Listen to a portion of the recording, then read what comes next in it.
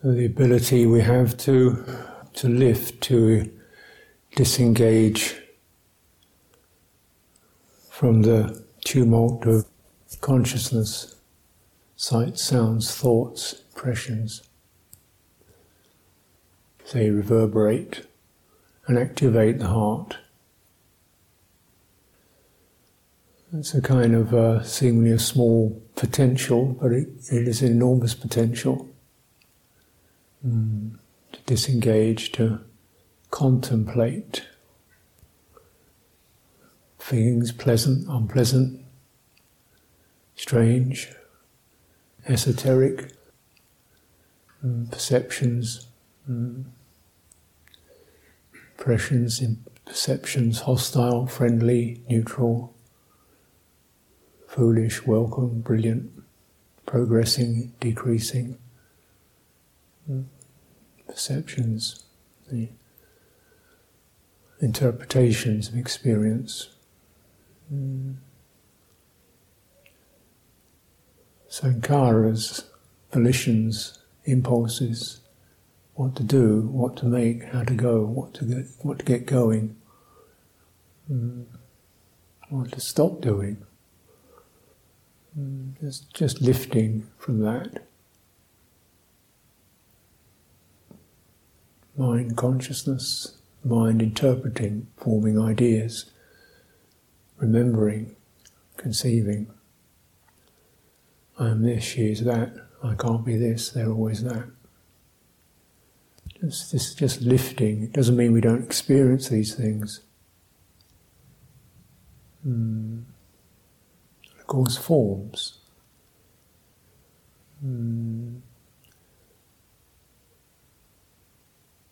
Strange enough, forms provide a kind of a way to get perspective on all of it as forms. Mental forms, emotional forms, energetic forms, physical forms. One moment we feel contracted and tight, another time we feel quite open and spacious.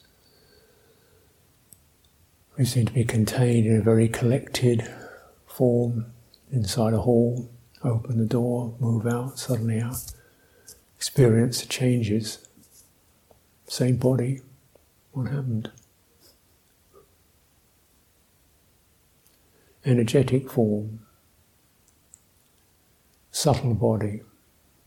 The body has experiences itself.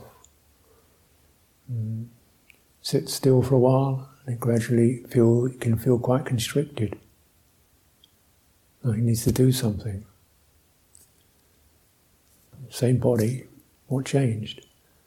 Energies build up, and they were not able to discharge, not able to release, so they just build up this intensification experience. How come, if there's no physical discomfort, shifting physical position, how come it changes so much? How come walking up and down, seemingly a fairly neutrally innocuous thing to do, can seem sometimes incredibly tedious and frustrating? Why bother?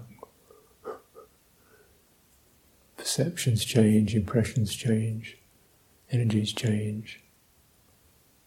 And they give these signals and commands. Stop this, do that, get out of this, make that happen. What's wrong with me? Why can't I do this? What should I do? All this signalling going on through, there's a form here.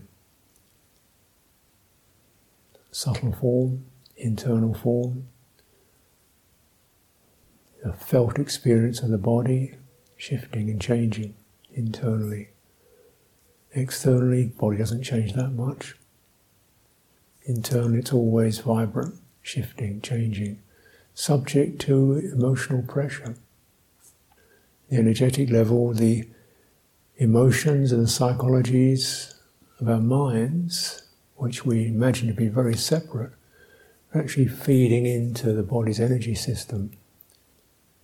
Passion causes it to flare, aggression hardens it, cruelty closes it. And then we experience the results of that. The energy is constricted, we get edgy and irritable. The energy is chaotic, we feel woozy and confused. And so in this very body, the Buddha says, is the origin of the world and the way to the end of it. The world of one's own preoccupations, perceptions, projections, imaginations of you and me and this and that arises fed by bodily energies, shifting and changing, colouring everything, diverting our attention. When it feels flat and stagnant, the hunger starts and we start looking for something to get a bit stimulated by, Right, so, around, so let's see, monastery, God. No rock, no music, no movies, okay. Jelly babies. You get grown adult men getting excited about a jelly baby.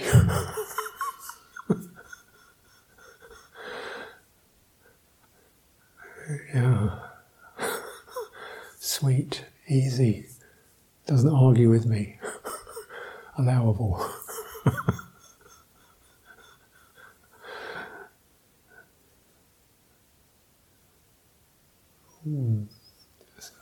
What's happening? What's happening?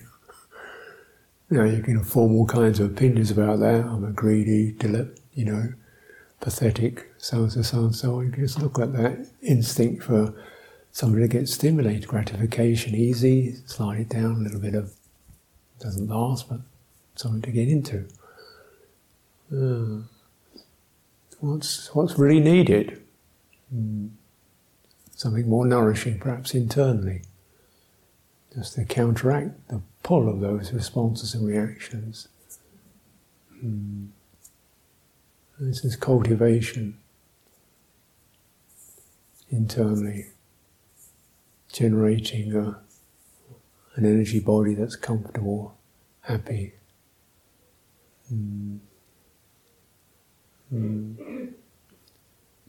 So much so the Buddha, he said he compared his happiness to that of the king of Benares. Says, well, King of Benares gets his silks and satins and luscious foods and minstrels and jewels, never has a decent night's sleep, always worried, anxious, nervous, upset.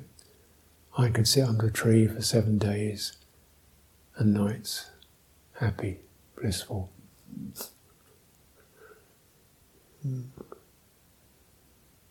Where does that come from? Just that ability to lift from these compulsive signals and messages and interpretations and sankharas, responses and reactions. Just begins right there. Without adding harshness or blaming or accusation or interpretation, just lifting, sensing. This is shifting and changing. What's it doing?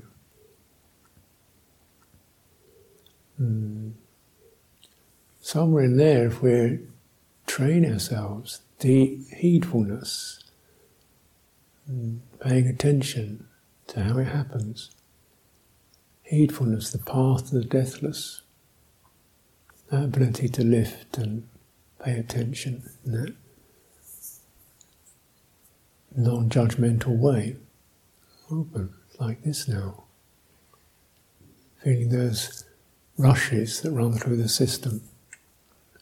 And the emotions and the mentalities activate our bodies internally. We get excited, we get fidgety, we get tense, we get stagnant, we get invaded, washed out.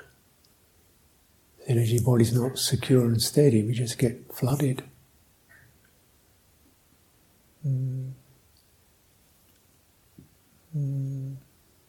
So the Buddha recommends the immersion within this, Mindfulness placed, established within the body.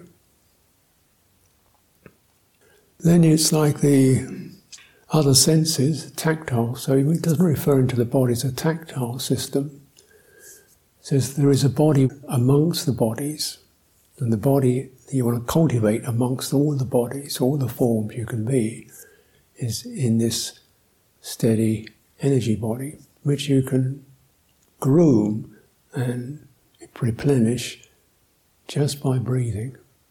Amazing. Just by fully breathing with awareness. And that,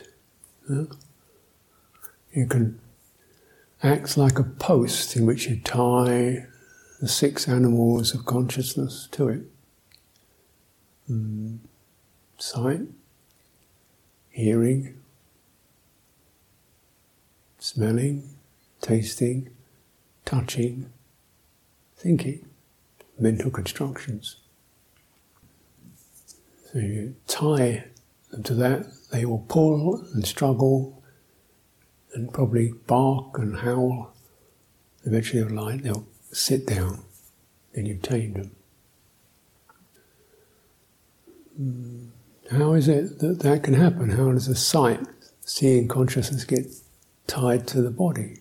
Seem to be completely different things. From the external level, clearly thinking is very different from a bone. No relationship at all, seemingly. But when you begin to sense, not so much sight as something out there, like a really dependent solely upon the object we see with our eyes, but as an action, whereby consciousness, visual consciousness, opens out and sweeps around and detects a particular form to be interested in. That's an action. There's an energy that happens there. Right? When fragrance, olfactory consciousness is open and detects a flower and focuses, sharpens around that. Some action happens there. And that's often just happens instinctively. With mind consciousness, actually there's no natural basis for that at all, except to scan the other senses, right? Looking for something to taste or touch, and then, that's interesting, picks that up.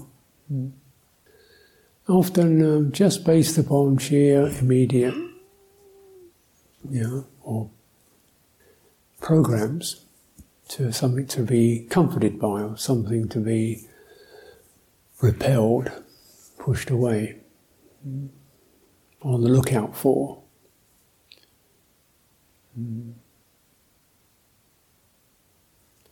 Avidya Pachaya Sankara, based upon this unknowing of realization, unknowing of the Four Noble Truths, not really knowing how all this suffering starts. These activations, sankharas, start to throw consciousness around to this and to that, to this and to that. Then we get the payoff. What comes back? Messages of delight, messages of fear, messages of aversion, messages of complication, messages of so much coming in I feel overwhelmed by thinking, touching, tasting, suddenly flooded, crashed, overwhelmed. So how is all that steadied? Well, you lift from that, survey that, how is this affecting me? How is this affecting me deeply internally? I'm feeling agitated, I'm feeling tense, that's your body. Your emotional sense is made real and felt through the energies in the body. So it's not just a vague idea, it grabs you. What does it grab? Energies in the body. Makes us hasty. That's a body energy. Makes us agitated. That's bodily energy. It makes us relax if it's agreeable. What does that? Body energy relaxes and soothes. So it can be pleasant or unpleasant. But if it's steady, if it's steadied in itself, so we contemplate and steady and nourish that system, it starts to stand independent of sense consciousness. So we see things, but the mind, the sankharas don't run out. We go, We hear things, the volitional tendencies, responses and reactions don't run out. Just seeing that, hearing that. Yeah. And then you've got somewhere where you can notice, you can observe, you can be wise. It's just the sight, it's just the sound, it's just the thought. Which the most provocative organ of consciousness is the mind. One we can't close, the eye you can close, the mind never closes. It's all the time, it's throwing things in, stirring up activations, perceptions, feelings. And the mind believes in itself. I've got the answers. I can concoct strategies. I got it figured out. I know what's what. The mind believes in itself.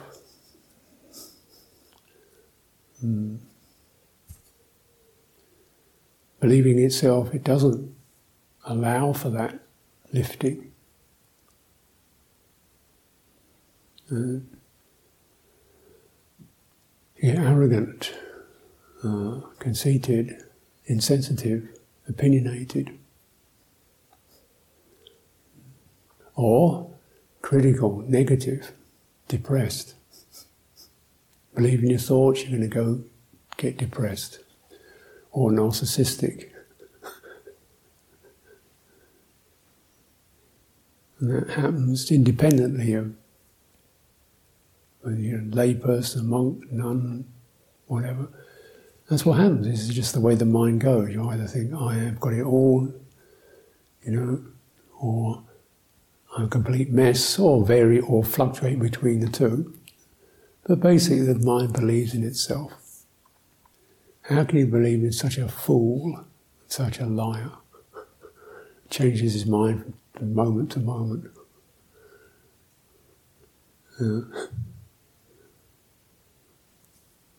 What else are we going to orient around?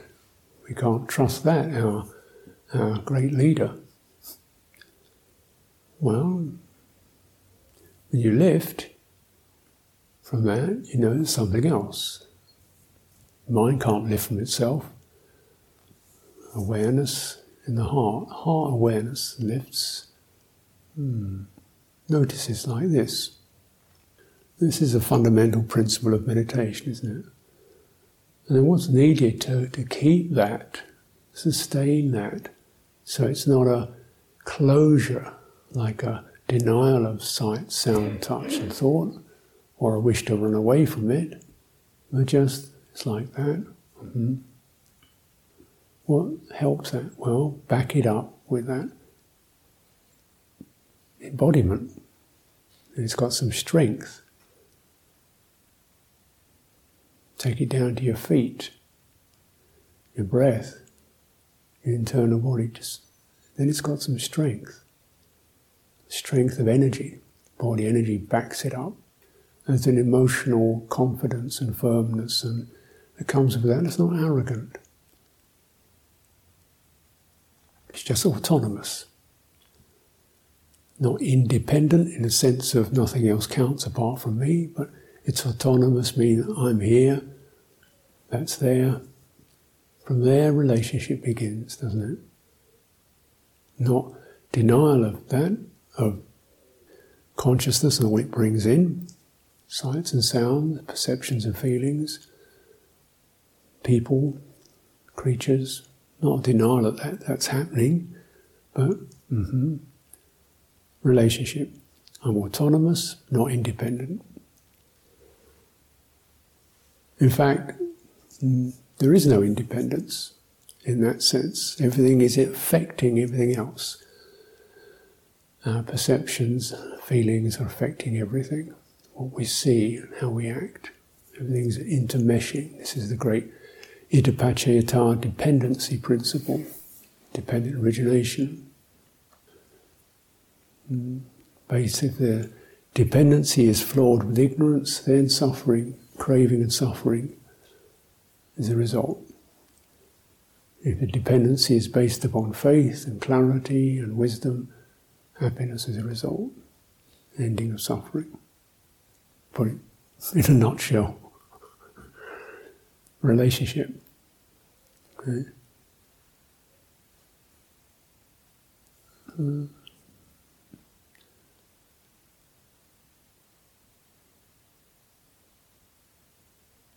Why these three fundamental purposes or motivations or intentions are so important to bear in mind.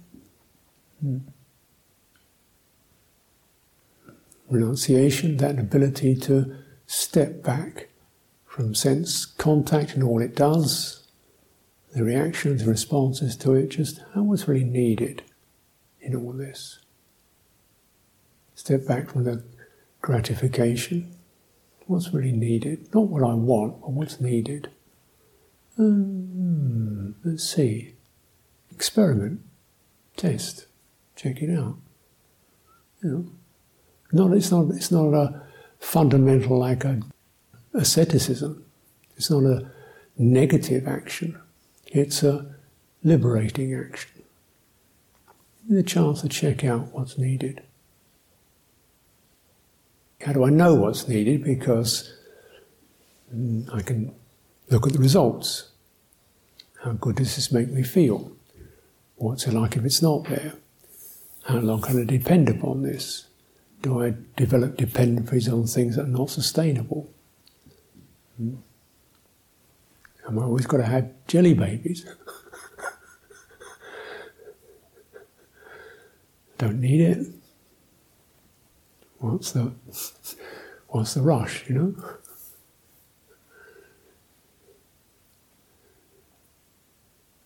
There's a lot more than jelly babies, actually. So it's just that.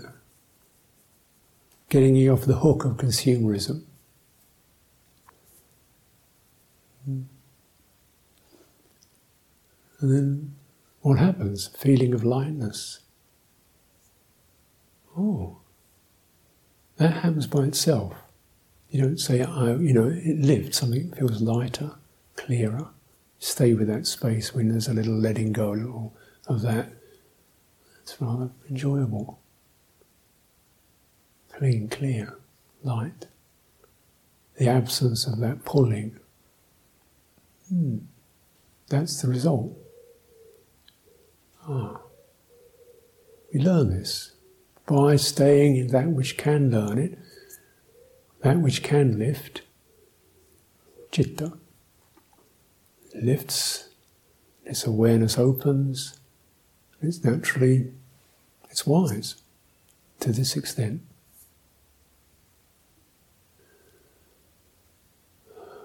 And we notice, as the Buddha did, intentions that have some sense of scorn or cruelty or harshness to them.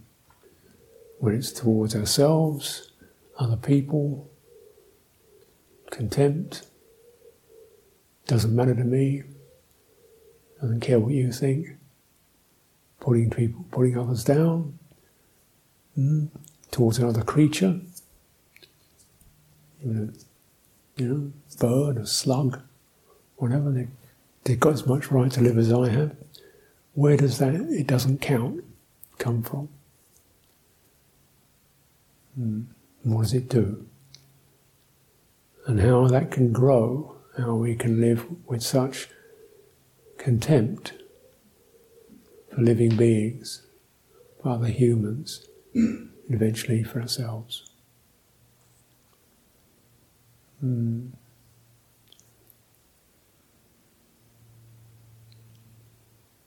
Notice this when you get unpleasant formations arise in your mind, or you can't do things, you can't be what you feel you should be, you can't get to the grade that you think you should be at. What comes in? A judgment. Who said you should be? Craving to become. This program in the system. Lifting from that. That's not the way to go. Things will develop in their own time, but not based upon that craving, but based upon that which you can trust. Lifting, contemplating what's skillful, what's wholesome at this very moment. What's needed, what's not needed at this very moment. Got plenty of time to do that because the things are happening so quickly. This other stuff is going nowhere useful. This one gives rise to a sense of patience and compassion. Yes. Care, tenderness, carefulness, sensitivity.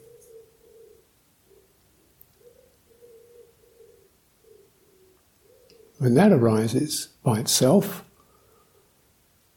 not because you've decided you need to be more that way, I need to be more like this, no, that doesn't do it. When you lift, arise, open, linger, notice these harmful influences and what they do to you. Relinquish that. Step back from that. Feel the energies of that. Breathe out through that. Steady yourself within that. Something else comes up. Realizations of goodwill start happening. Ethical sensitivity starts happening. Not because you should be, but because that's the truth of the matter. That's the truth of the mutual universe which conditions are embedded in. There's no separate self.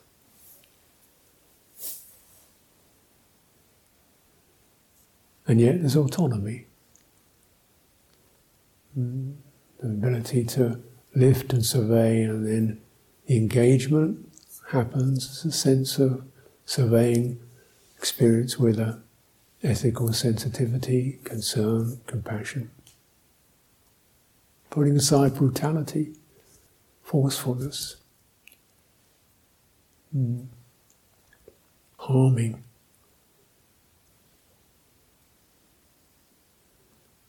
Are the creatures harming you, harming yourself? The average amount of brutality that people do to their bodies. You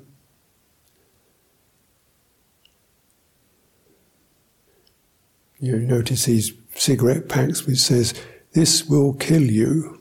Pictures of lungs rotting away, and people buying them at £5 or £10 a packet.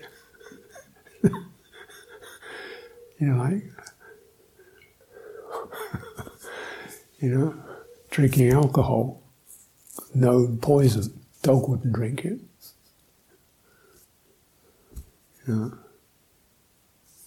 Overeating, wrecking their bodies through, either not caring for it or just physically brutalizing their bodies, charging around, thrusting, jumping around, rushing from here to there, stressing their nervous systems, frying their nervous systems, trying to meet deadlines and get this and get that, just cooking the nervous system with stress.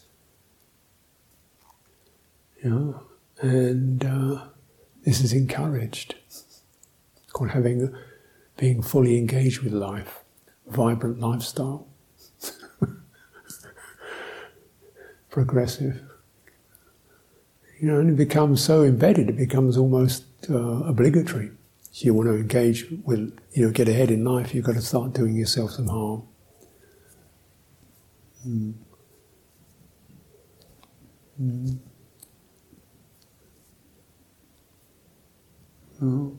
So then lifting. The need then to understand the power of that. These wrong resolves. Because we're in the world of karma, everything has consequences, and eventually you pay the price. That's the story. Your mind gets corrupted, your intentions get diverted, your emotions go strange, and your energy body starts collapsing or going erratic. You can't sleep at night. Can't rest. Just that much. Thing the body should naturally do, can't do it. Can't breathe properly. Go out of their bodies, can't even find their body, it just disappears off into the thought world. Where it's just all fantasies. So, realizing the power of that, the results of that. When we say the world of karma, of course we can all think, it's because of what I did. Not really. That's one way of putting it. But actually, in this kind of non-self position, we just see we arise in a world of action, reaction, response. Citta opens to this. Where did we learn these programs from? Other people. Mainstream. What do? We learn it from other people. We have these tendencies for gratification, for cruelty and for harming, and they get acted upon and accepted. It's all right to just throw a hook in the water and pull a fish out. That's called having a relaxing weekend. What about the fish? I doesn't mind. It's all right to shoot birds because it's kind of fun. Well, what about the bird? It's okay. That's our rights. And so forth and so forth.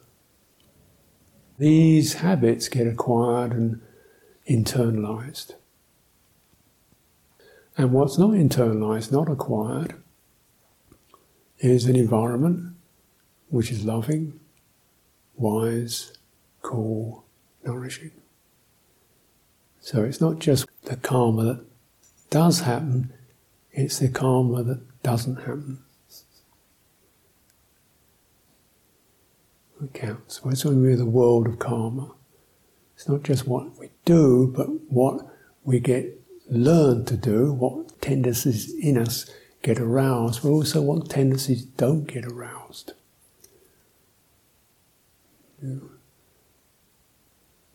Tendencies of sympathy, of groundedness, of renunciation, of simplicity, of gentleness.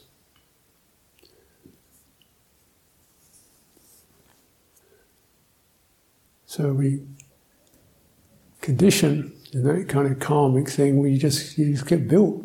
The whole psyche and the energy body gets built in the wrong way.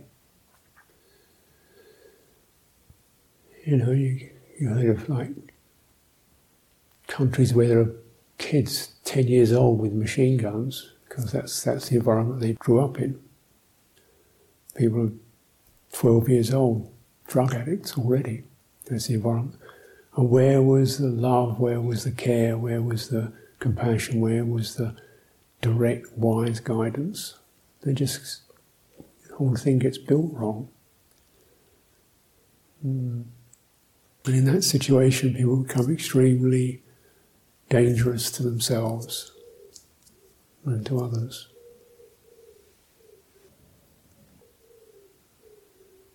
So just recognizing this power of karma and that it gets learnt. The sankhara is a learning program. So as you get activated, gradually it gets the familiar response, familiar reactions. According to what perceptions you picked up, these are the kind of people you trust, these are the kind of people you despise, these are the kind of people who don't count, these are the people who do count, these are the ones you obey, these are the ones you dismiss, right? Pick that up and you get activated and you carry that on, you bring the message on, you keep it going. And now we say, well, what does that do? The power, the accumulation of ignorance. So and natural animated energy just gets distorted.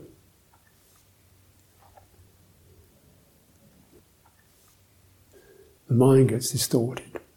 The heart gets distorted. It doesn't know its truth.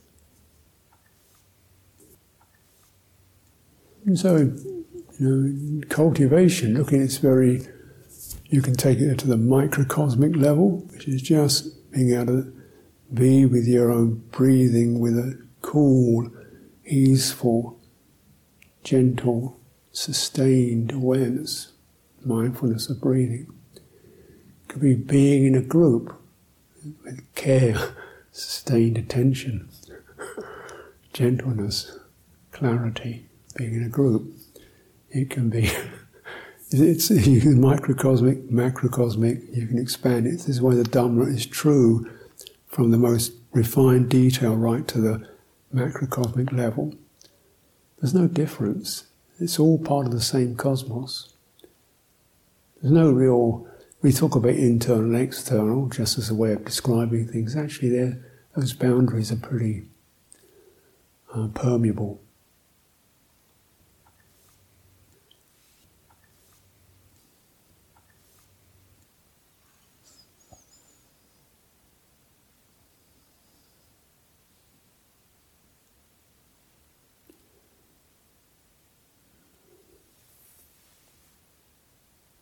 Now we do experience boundaries, and boundaries are useful, and boundaries are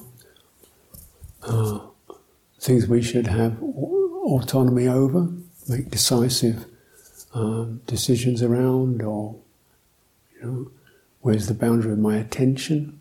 What is it useful to attend to or not to attend to? That's a skill. Recognizing just how permeable everything is. So, it's up to you. The Buddha doesn't lay down lines, he just says, you attend to that which gives rise to skillful dhammas, don't give attention to that which gives rise to unskillful dhammas. It's a kind of fairly like, come on, get your own wisdom going on this one. It's certainly extremely not dogmatic, not fundamental, it's just be realistic. And recognize the danger. And the escape. Boundaries of attention. Boundaries of intention. This kind of action, this kind of way of behaviour has got to only go so far, it has to be contained, steadied. So we collect our emotional energies just to that which is not dominating others, not flooding everybody else. And gentleness, sensitivity. So we're not just kind of throwing our emotional energy into everyone else, either fascination or aggression. If I'm feeling averse, I just keep that contained, steady at work with it, rather than just throw it out. restraint of intention, of how our minds behave. Boundaries. We use those. But those boundaries, of course, are decisively through wisdom, not through fear. Through sensitivity, not through some kind of idealistic position. Like, you shall not eat sugar. No, not really.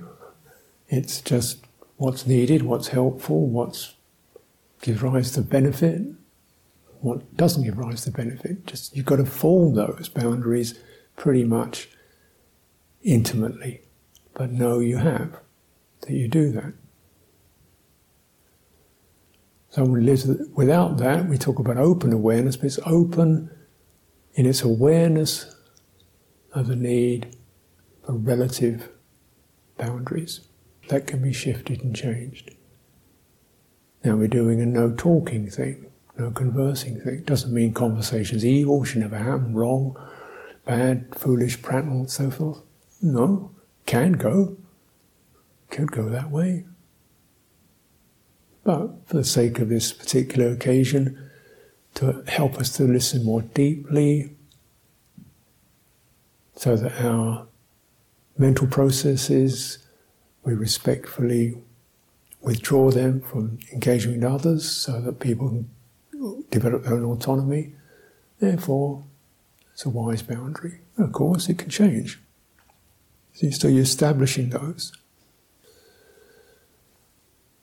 You take the boundaries in your own body. So you're focusing on your breathing, where you feel the breathing feels strong for you, maybe feel in your chest or your head.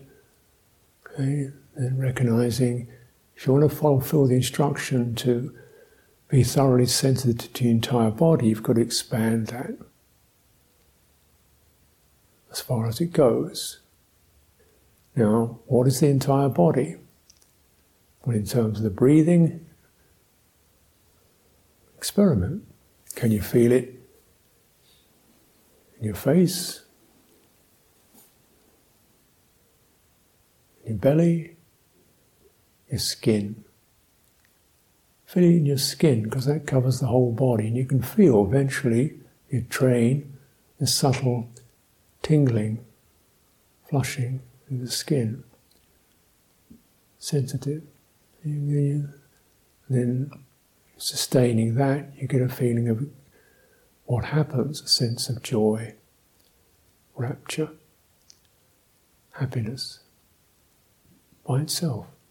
Because the body fully collected is happy. And when the mind lingers in that, it becomes concentrated. That's what the teaching says. One whose body is refreshed and bright, their citta feels happy. Happy citta is concentrated. It means it doesn't go anywhere else. It stays there. Why should it go anywhere else? So you're expanding the boundary to that which is, well, there's a sense of the system feels, oh, that's it. I feel full, steady, completed. Not repressed, not twisted. And in that condition, what kind of emotions can arise? Happiness, ease. Do you think negativity could arise from that? Bitterness, grudges, craving. You might crave a bit more of it, I guess. But it's not going to take you out to sense consciousness. And that's a tremendous benefit. Because then we recognize the happiness of the heart is gentle, easeful, and also naturally arising with some care, without having to stimulate it, pump it, think about it, just by directly opening to the entirety of the body as you breathe. That sense. But this is, of course, what's directly expressed in the teachings, but people struggle with it. because of karma. Because the fact is that people's energy bodies can be pretty distorted, or not fed, or cramped, or tightened. So they're just can't get it going. They feel constricted, and then you put pressure on to make it different. No, just rise from that. Tend to that carefully. It's like this now. Just that gentle maintaining attention, maintaining harmlessness and gentleness as an effect. Scan your body with a mind of goodwill.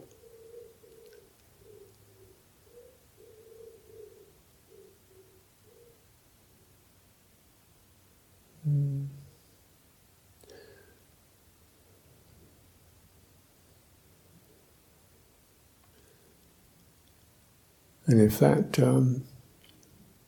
feeling difficult is that, just scan your universe with the mind of goodwill.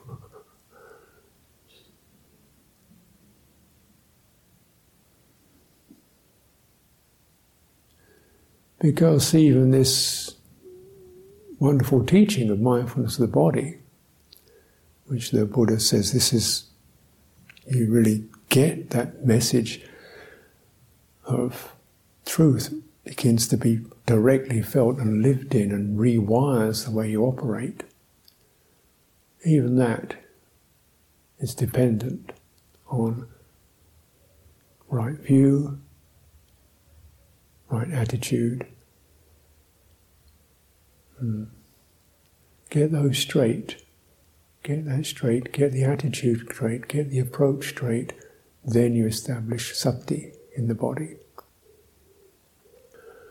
When we realize we're living in we are a relational context, the absolute necessity to sustain that with a mind of goodwill.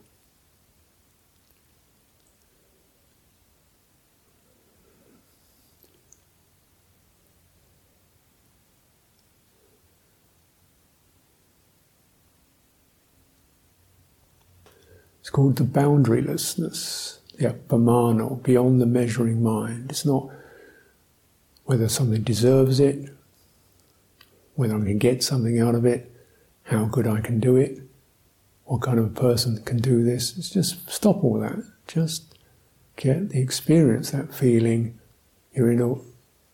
of goodwill. Where does that come from? Well, again, we live in a world which is saturated with ill will, but not constantly. So you remember, bear in mind, bring to mind qualities of goodwill that have come to you, where you've felt that sense of uplift and gratitude and appreciation. And you linger in that. So begin to pick up the good karma.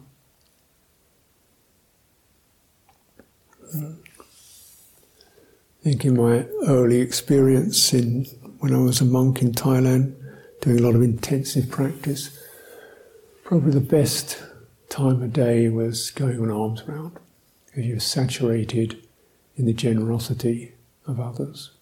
Just taking a daily dip into this bath of generosity. Mind-blowing. Simple, humble, daily, modest generosity. It's almost tearful. Wow, what's that? And that happening every day just gave me enough kind of food for the heart to feel uplifted and determined to somehow reciprocate what that gesture meant, what the gesture of goodwill, when it comes to you, what that means, how that touches you, how we cannot survive without it.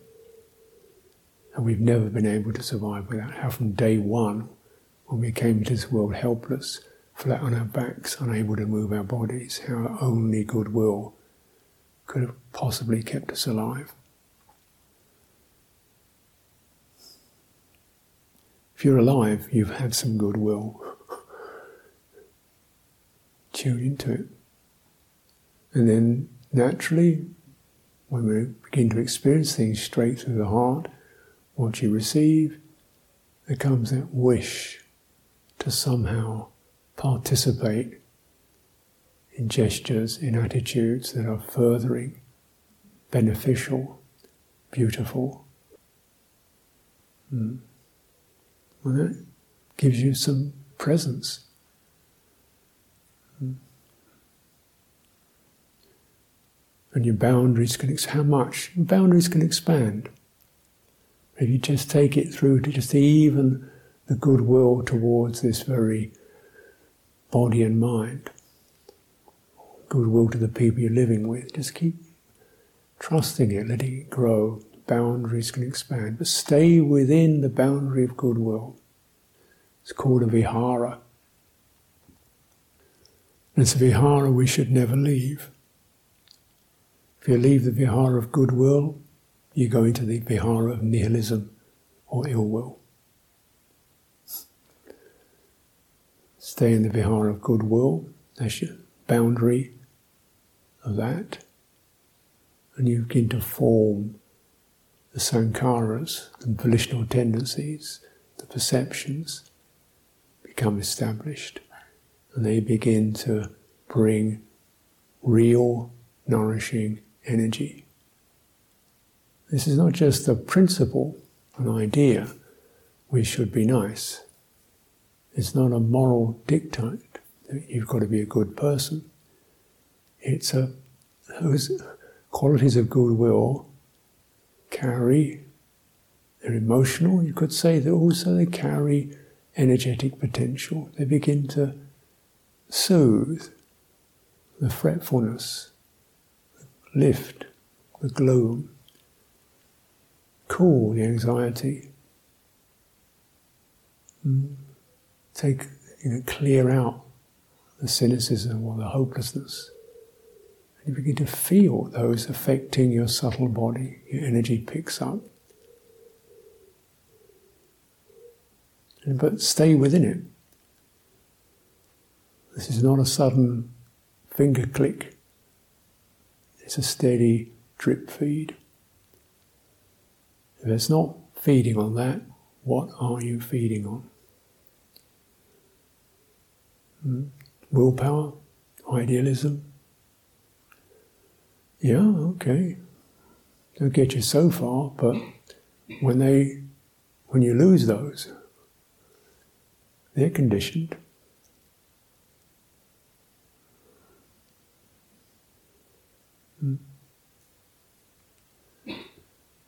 Shifting. So then, like in even monastic circles, we get into the idea of being the purest or the wisest or the most original kind of stuff. You see monasteries, this is the purest, we've gone away with all this superstitious stuff with the pure, just basic, really Abhidharma Sutta stuff, It's arrogance. You can smell it. It's like, no, I don't want to be the wisest. I don't want to be the ultimate. I just want to live with goodwill and see where that goes. Because in this holy life, you don't have to be an expert in Buddhism. You don't have to know everything. Just know how to develop goodwill, feed upon it, trust the heart, steady yourself. Lift helps you to lift. When you're fed with good food, it's easier to give up the compulsive addictions. Give those up. Steady yourself. And you've got somewhere to land.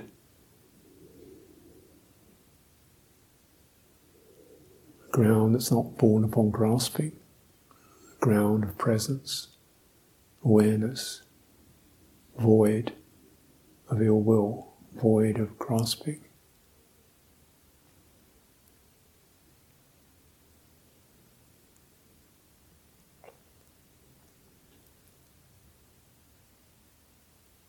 So from the microcosm to the macrocosm, whatever our range is, these are cultivations to be held and transmitted for our welfare of others.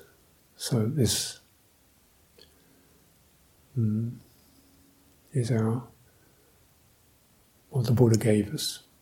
Let's continue to practice that steadily, comfortably, intimately.